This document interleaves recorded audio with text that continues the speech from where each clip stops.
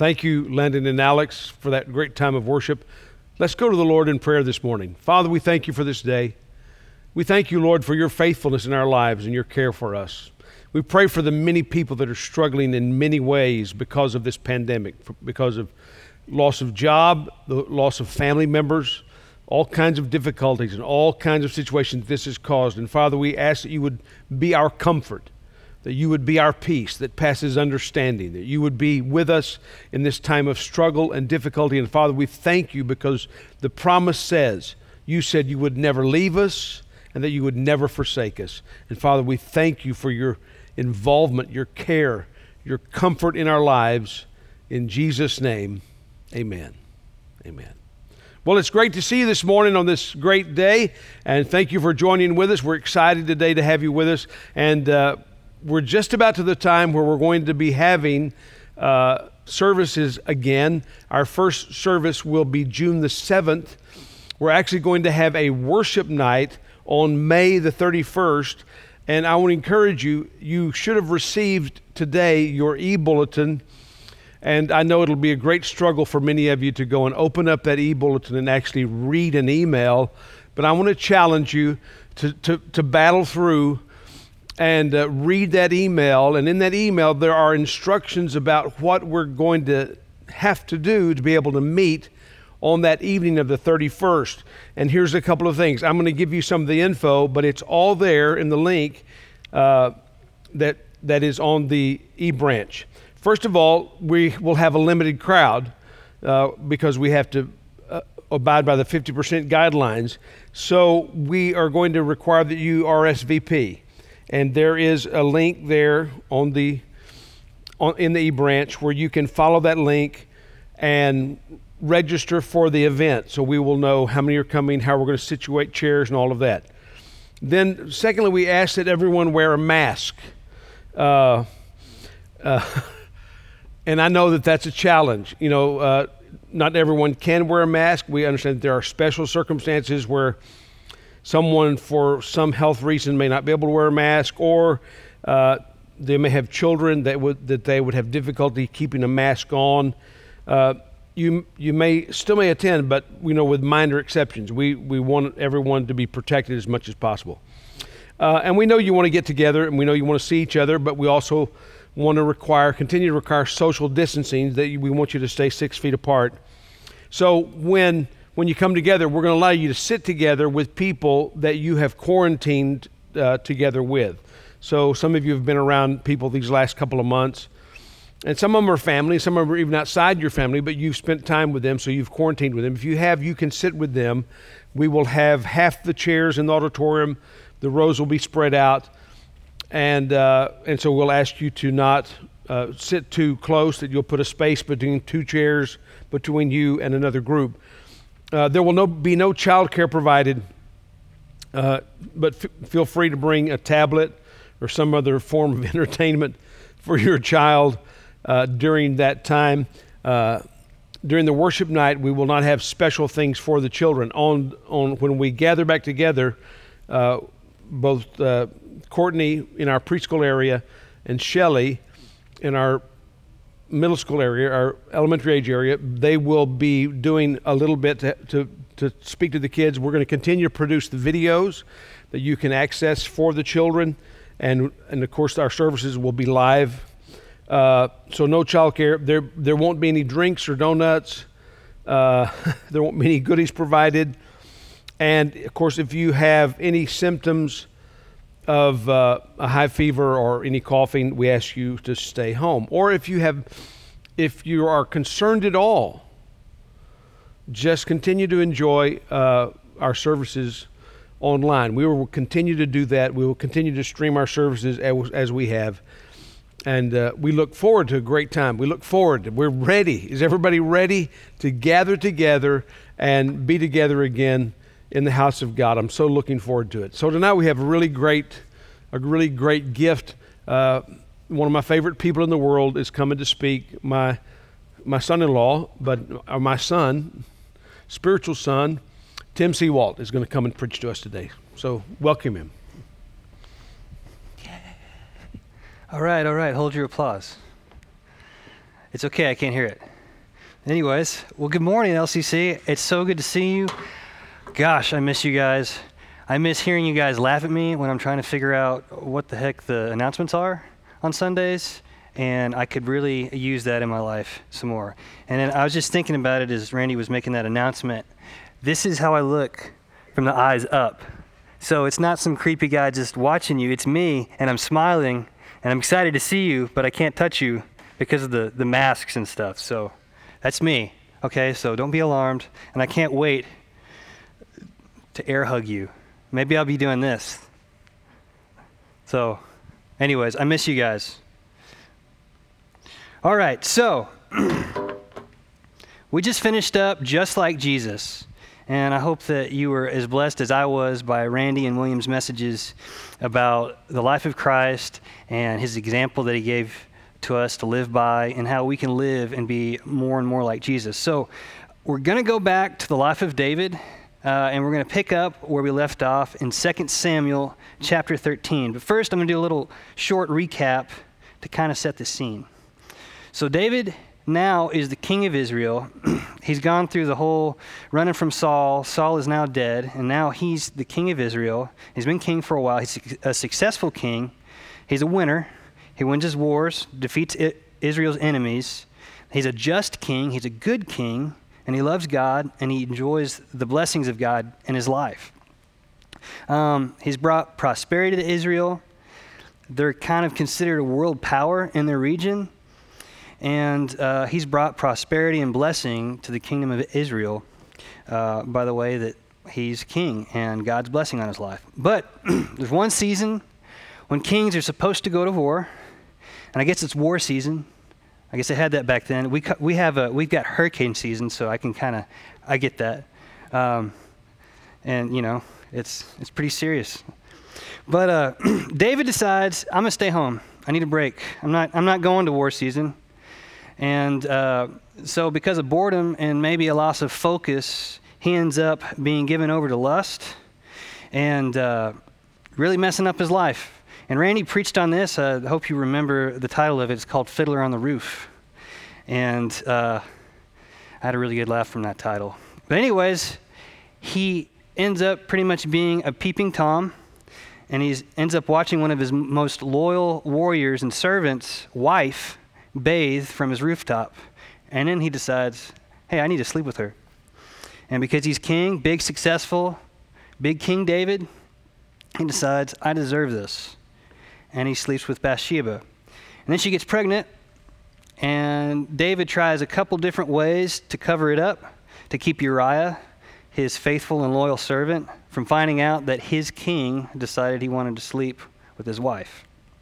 But in the end, David devises the most cowardly plan, I think, that I've heard of, and he uses the whole Israeli army to allow Uriah to be killed by their enemies. So, God could have been done with David, because, I mean, how twisted is that? You're a king. You have everything that you'd ever need. You have 7 wives, multiple concubines. There's no lack of sexual gratification in your life, but you decide to take one of your most loyal and humble servant's wife. She gets pregnant, and in the end, you have him killed to cover up your sin.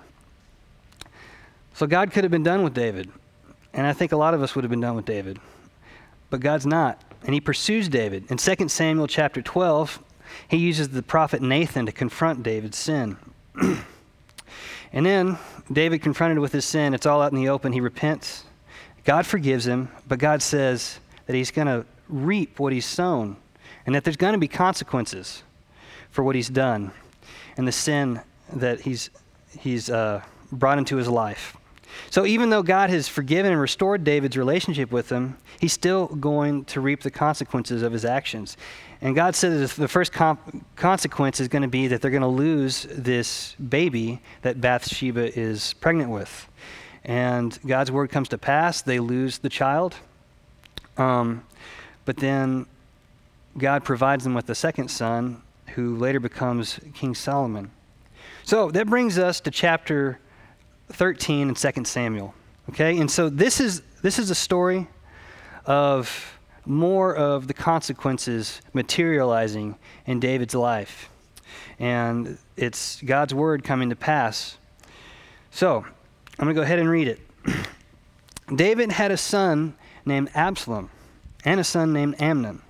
Absalom had a beautiful sister named Tamar, and Amnon loved her. And when it says he loved her, this is not love. This is lust. And in different translations and different commentaries, it's pretty specific that this is lust. This is not love. Just throwing that out there. Okay, so Tamar was a virgin. Amnon made himself sick just thinking about her because he could not find any chance to be alone with her. Amnon had a friend named Jonadab. I think that's how you say it. Son of Shemaiah, David's brother. Jonadab was a very clever man,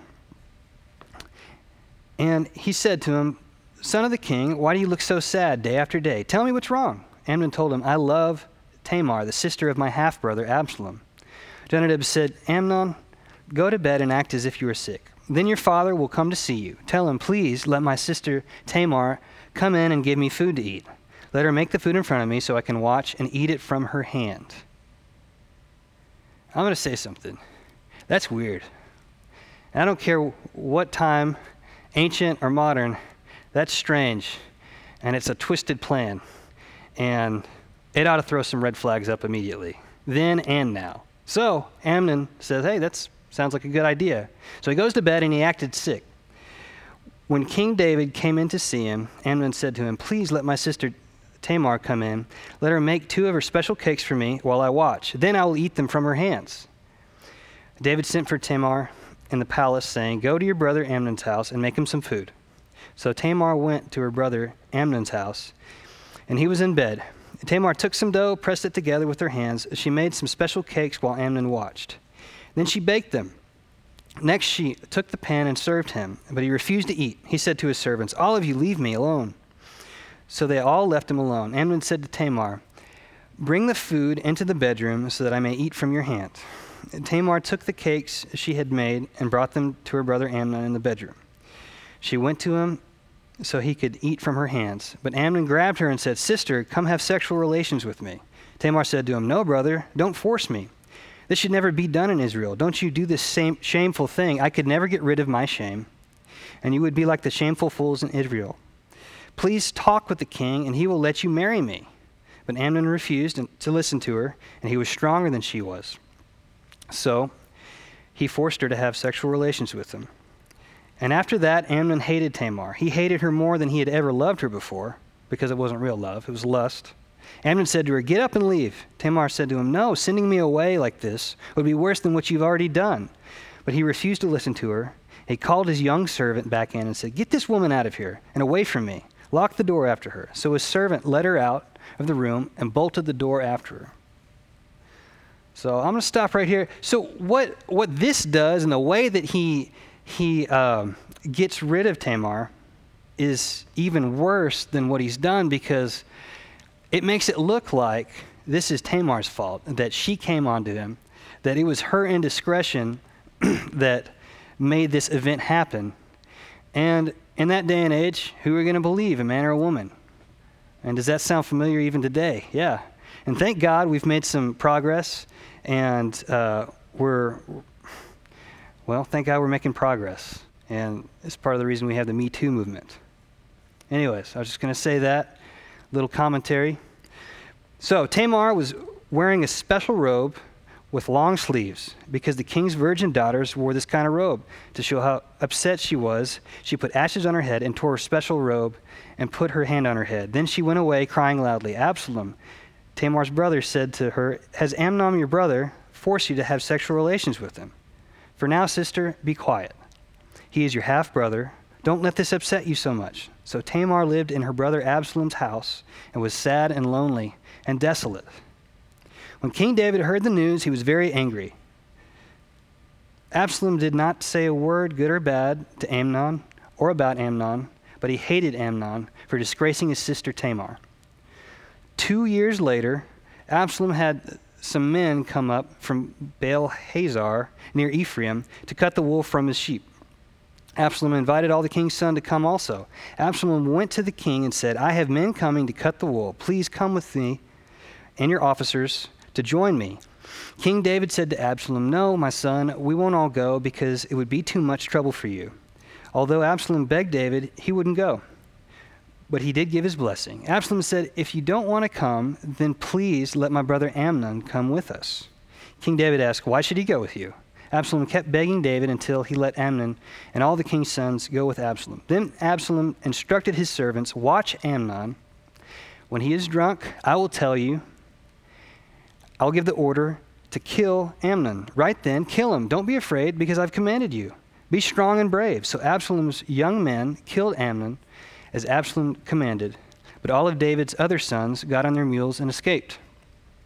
So, for this, Absalom is banished, and in the end, David loses not only Amnon, but Absalom and his daughter Tamar. Wow, what a horrible story, right? I know what you're thinking. Yeah, thanks, Tim. That was really good. Thanks for encouraging me with that awful story. But it's in the Bible, and it's the Word of God. And why is it? Because it's real, and that's what humans do to each other. And you probably know some people in some screwed up situations that have lived through that. You probably know some dysfunctional families. And so that's what I love about the Word of God, is that it's for all of us. It's for today. It's for your life, and it's for my life, just like it is for their lives. God has an answer for you, and God has something to teach you through His Word, and an answer for you and your life today. So, it's real. It's real stuff. So, where's David in all this? Well, he's just recently screwed up, right? He's reeling from his sin with Bathsheba. I mean, I don't know what the timeline is between this event and when he sinned with Bathsheba, but it's pretty recent, and it seems to me that he's withdrawn and he's retreated. So, in the middle of this crisis where he's needed, when he's needed most to be a father and to be involved and to be a good king, he's too busy wallowing in his own shame to do anything.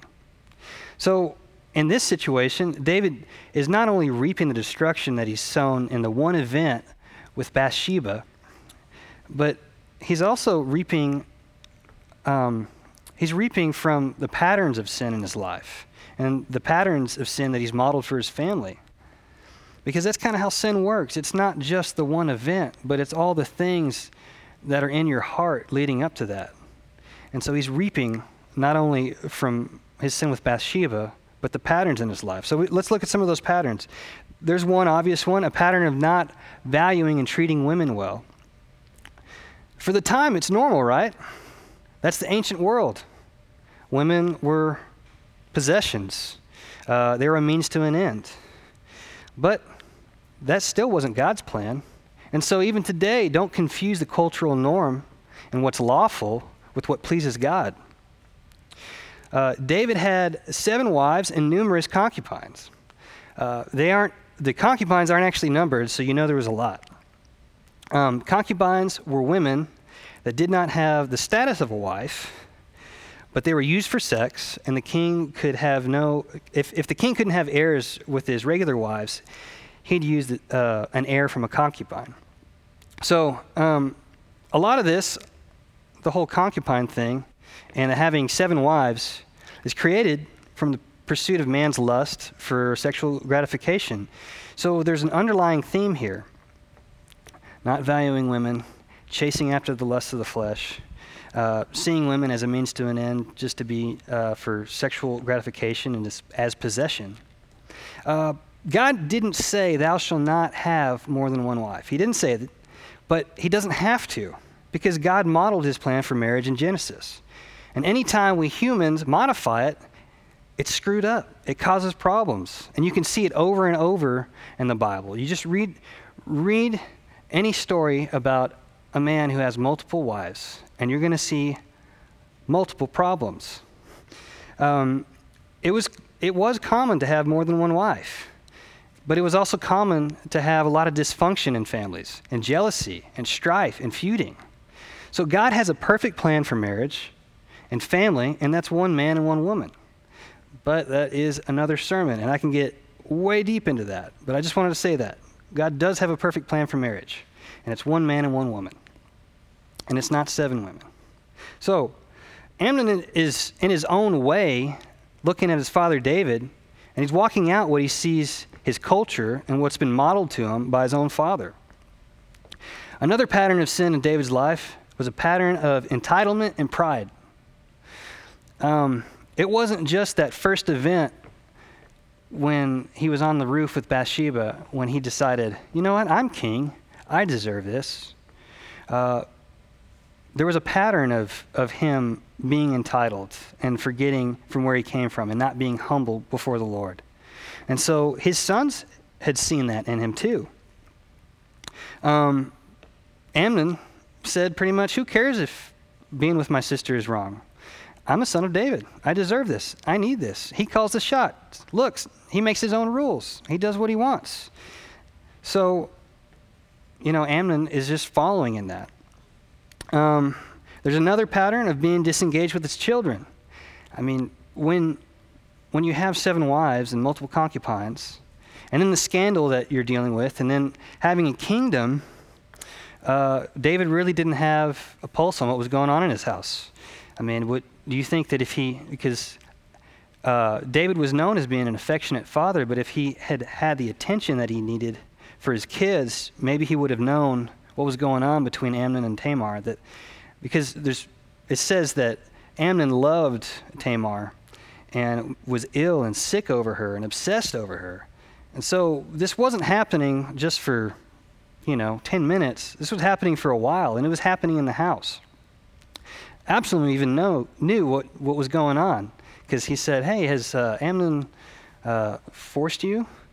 So it was known, but David didn't know it. So he was out of touch with what was going on in his house. And sometimes that happens with us. We fill our lives with too much, and we get stuck. We spread ourselves a little too thin. We lose track of the people in our life. And so it kind of gives us an opportunity to ask a question: what are we married to? Are we devoted to the things and the people that God has put in our lives, or the things we've added to our plate? Just something to think about. So when all these events go down, what does David do? It says he gets angry. That's it. He gets angry. Doesn't say anything, doesn't do anything. He's silent. So why? Where is he in all this? Well, this is what I think, and this is my perception and how I'm reading maybe where David was at. I think he's sitting back, he's saying, who am I to judge? Look what I've done. This is what I deserve. I'm doing good just to have a relationship with God. I might barely make it in as it is. Does that sound familiar to you? Does that self-talk sound familiar to you? Because it sounds familiar to me, because that's what I've told myself before when I've failed, when I'm getting up, when I'm reeling from my shame. Or is he saying, if I say something, all they're going to say is, you're one to talk, and they'll bring up all my sin again and just rub it in my face. So David's hiding. He's retreated. He's still appalled with himself, and he's wallowing in his shame and guilt. But this is what I want us to get from this. We all fail. We are all going to reap the consequences of our sins in some way. But when God forgives us and restores us to himself, we don't walk alone. Even when we're facing the consequences of our own actions and our failures, some of us are even reaping the failures and the actions of our fathers, but we're not walking alone. We don't walk alone anymore. So Romans 8:28 through 37 says this, and I'm going to read through this. And honestly, sometimes I feel like Paul could just handle the preaching for me. So I'm just going to read it. And we know that in all things, God works for the good of those who love him, who have been called according to his purpose. For those God foreknew, he also predestined to be conformed to the image of his Son, that he might be the firstborn among many brothers and sisters. And those he predestined, he also called. Those he called, he justified. Those he justified, he also glorified. What then shall we say in response to these things? If God is for us, who can be against us? He who did not spare his own Son, but gave him up for us all, how will he not also, along with him, graciously give us all things? Who will bring any charge against those whom God has chosen? It is God who justifies. Who then is the one who condemns? No one. Christ Jesus, who died, more than that, he was raised to life, is at the right hand of God, and is also interceding for us. Who shall separate us from the love of Christ? Shall trouble, or hardship, or persecution, or famine, or nakedness, or danger, or sword? As it is written, for your sake we face death all day long. We are considered as sheep to be slaughtered. No, in all these things we are more than conquerors through him who loved us. We aren't just scraping into the kingdom here. We didn't just barely escape sin, guys.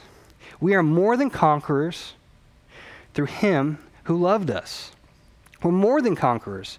We're not in ourselves anymore, but through him, we are conquerors, and he loves us. Paul says this in Ephesians 2, verse 4 through 10. But God, being rich in mercy, because of his great love with which he loved us, even when we were dead in our sins and transgressions, he made us alive together with Christ.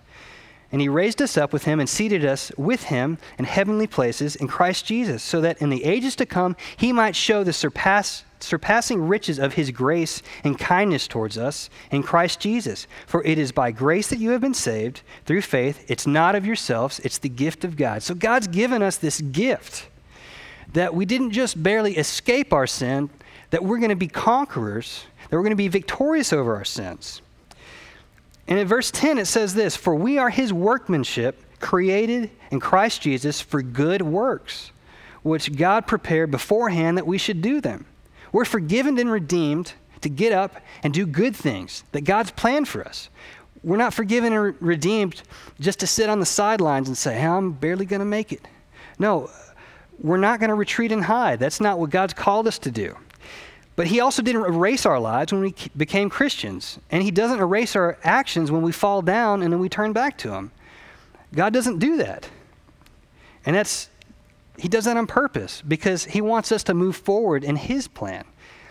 We were made to put Christ on and move forward according to his new plan so that our lives become to the praise of his glory. So people say, hey, look at that guy. Man, he really made a mess of his life, but somehow he's walking through it and he has joy and he's living with a new life and he's changing the world. He's impacting people and he's sowing life and he's bringing other people to more life. What's up with that? And the world's going to say, there's something going on there. I want that. And that's how God does things. And that's how God uses our failures. And it's not our plan for our life anymore. We don't have to sit around and figure out how we're going to make the mess we've made of our life work for God. God has a plan, and we can trust him fully in it. Galatians 6, 7 through 8 says, do not be deceived. God is not mocked. For whatever a man sows, this will he reap. For the one who sows to the flesh from the flesh will reap corruption. But the one who sows to the Spirit will from the Spirit reap eternal life. Well, here's the news. Here's the good news. That wherever you are right now, even in your failure, even while you're reaping the consequences of your failure, you can sow life. You can sow life right now in the midst of living in the consequences of your failure. So how do we do this? Don't hide from your failure. Don't retreat. Don't sideline yourself. Face your failure head on in the light of your identity in Christ, because that's the only way to face your failure. If that's not it, then we're born, we make a mess of our lives, and we die. And that's it. But in Christ, we have an identity where we move forward in his new plan for our life. So what this might take is repenting openly, over and over. Repenting openly to your family if you need to. That's part of not hiding from your failure. Committing to restoring trust. That's how you can sow life right now where you are. And it's in a hard place to be where nobody trusts you, that your reputation is nothing. And you're trying to pick your life back up together again and walk forward. Nobody trusts you? Well, the way you sow life is to commit restoring trust. Adjust your walk and acknowledge your past as a way that you can sow life. because of what people think of you when you get up from a failure, it's kind of hard to adjust your walk because they could say, well, weren't you the guy who did this? Or weren't you the guy who believed this? Or weren't you the guy who said this? But here's the great thing. We don't have to walk in our own righteousness. We get to put on Christ, put on his righteousness, and walk forward. And we can do the things that we know are right, and we can live according to his plan, and we can agree with God. And then we can also agree with the people and say, yeah, I did used to do that. I did used to think that way. So another way we can do that is to stand up for what's right. Even if you hear you're one to talk, even if it's not popular, even if it's something that you have accepted in the past and something that you've accepted for most of your life. Maybe it's a cultural thing that you've accepted, but now you've had an encounter with Christ and you know that's wrong now. Maybe you're seeing someone being treated badly and you stand up and say, you know what? God loves that person, and I don't believe God wants him to be treated that way. He loves him dearly. He's a child of God, and it doesn't matter what color his skin is. It doesn't matter what gender they are, and it doesn't matter that I used to believe that and that there was a difference between us because I've had an encounter with God, who's my creator and who's his creator, and I now know that he's loved dearly by God. That's a way that you can sow life right where you're at, and you can give an answer to your failure. And don't make the mistake, even though that might be uncomfortable, of confusing your comfort level with God's will for you and his kingdom. Another way is to sow life is to look at your life and pray to see the good works that God has laid out before you today to do. For those of us who are parents, the good work that God's laid in front of you to do today is to be a good father, a good mother, to teach them the way of the Lord, to teach them to walk, to pray for them, to pray that they meet Jesus early and walk with them early in life. There's people in your workplace that you need to impact. You can sow life just by doing a good job at work and having a great attitude. One of the great examples of this in the Bible, of being able to sow life even in the midst of your failure, is Paul. And what made Paul such a great teacher and what helped him make such a great impact is that he was really good about talking about his failures and shortcomings in the light of the grace that he'd received in coming to Christ. Because God saved him on his way, on the road to Damascus. He was on his way to kill Christians. And he had a history of persecuting Christians and having them beat, having some of them killed. He was involved in holding people's coats while they stoned Christians. So God saves Paul on his way to do this, and Paul repents and his life is changed. And God forgives Paul, but he also didn't erase Paul's past. He didn't go, boom, all that other stuff you did is gone. No, he had to walk through it. He had to overcome it. And don't you think that people had a problem with this guy that used to beat and persecute them? There was people all over the Christian world in that time, because there wasn't that many, that had relatives that were killed because of Paul, thrown in jail because of Paul, and now they're hearing, wait a minute, he's one of us now? People had trust issues. And, I mean, wouldn't you? So God had to work with Paul to restore trust in his life. But Paul didn't sideline himself. He didn't say, well, maybe in 30 years when people forget, or, well, I'm doing good just to have a relationship with you, Lord. That's good enough for me. I'm doing good just to kind of escape, live under the radar. No, Paul starts sowing life where he's at, even in the midst of the consequences that he was reaping for his life before Christ. He was really open about his phony self-righteousness. In Philippians chapter 3, he said, all these things being the Pharisee of Pharisee, the Jew of Jew, fulfilling all the requirements of the law, everything that I thought made me better, I'm counting them as crap compared to knowing Jesus and being found in him and his righteousness. In 1 Corinthians 15, 9 through 10, he says, I am the least of the apostles. I'm not even fit to be called an apostle because I persecuted the church of God. But by the grace of God, I am what I am. So just like it does with us, it took time for Paul to overcome his past. But by the grace of God, he did it. And he changed the world. And guess what? God wants to change your world. And he's got big plans for you too. If you've sidelined yourself because of your failures or to escape scrutiny because of your past has you hostage. And that's not the overcoming freedom that Jesus died so that you could have. Jesus died to make you free to walk upright and with him through everything in your life. The good and the bad, whether the troubles are your fault or not, so that your life can be to the praise of his glory. Your sin and your failures are not too great for him. They're not. The victory in all this is that Jesus is going to use your life and your failures and your experience to reach the people he's put in your life. So don't hide. Don't miss the opportunities God's put in front of you. See, David really failed miserably here. He missed out on a lot of opportunities to do right, to do good for his family and for the nation of Israel. Just like we do in our lives, we miss a lot of opportunities to do good and to sow life. But God still loved David.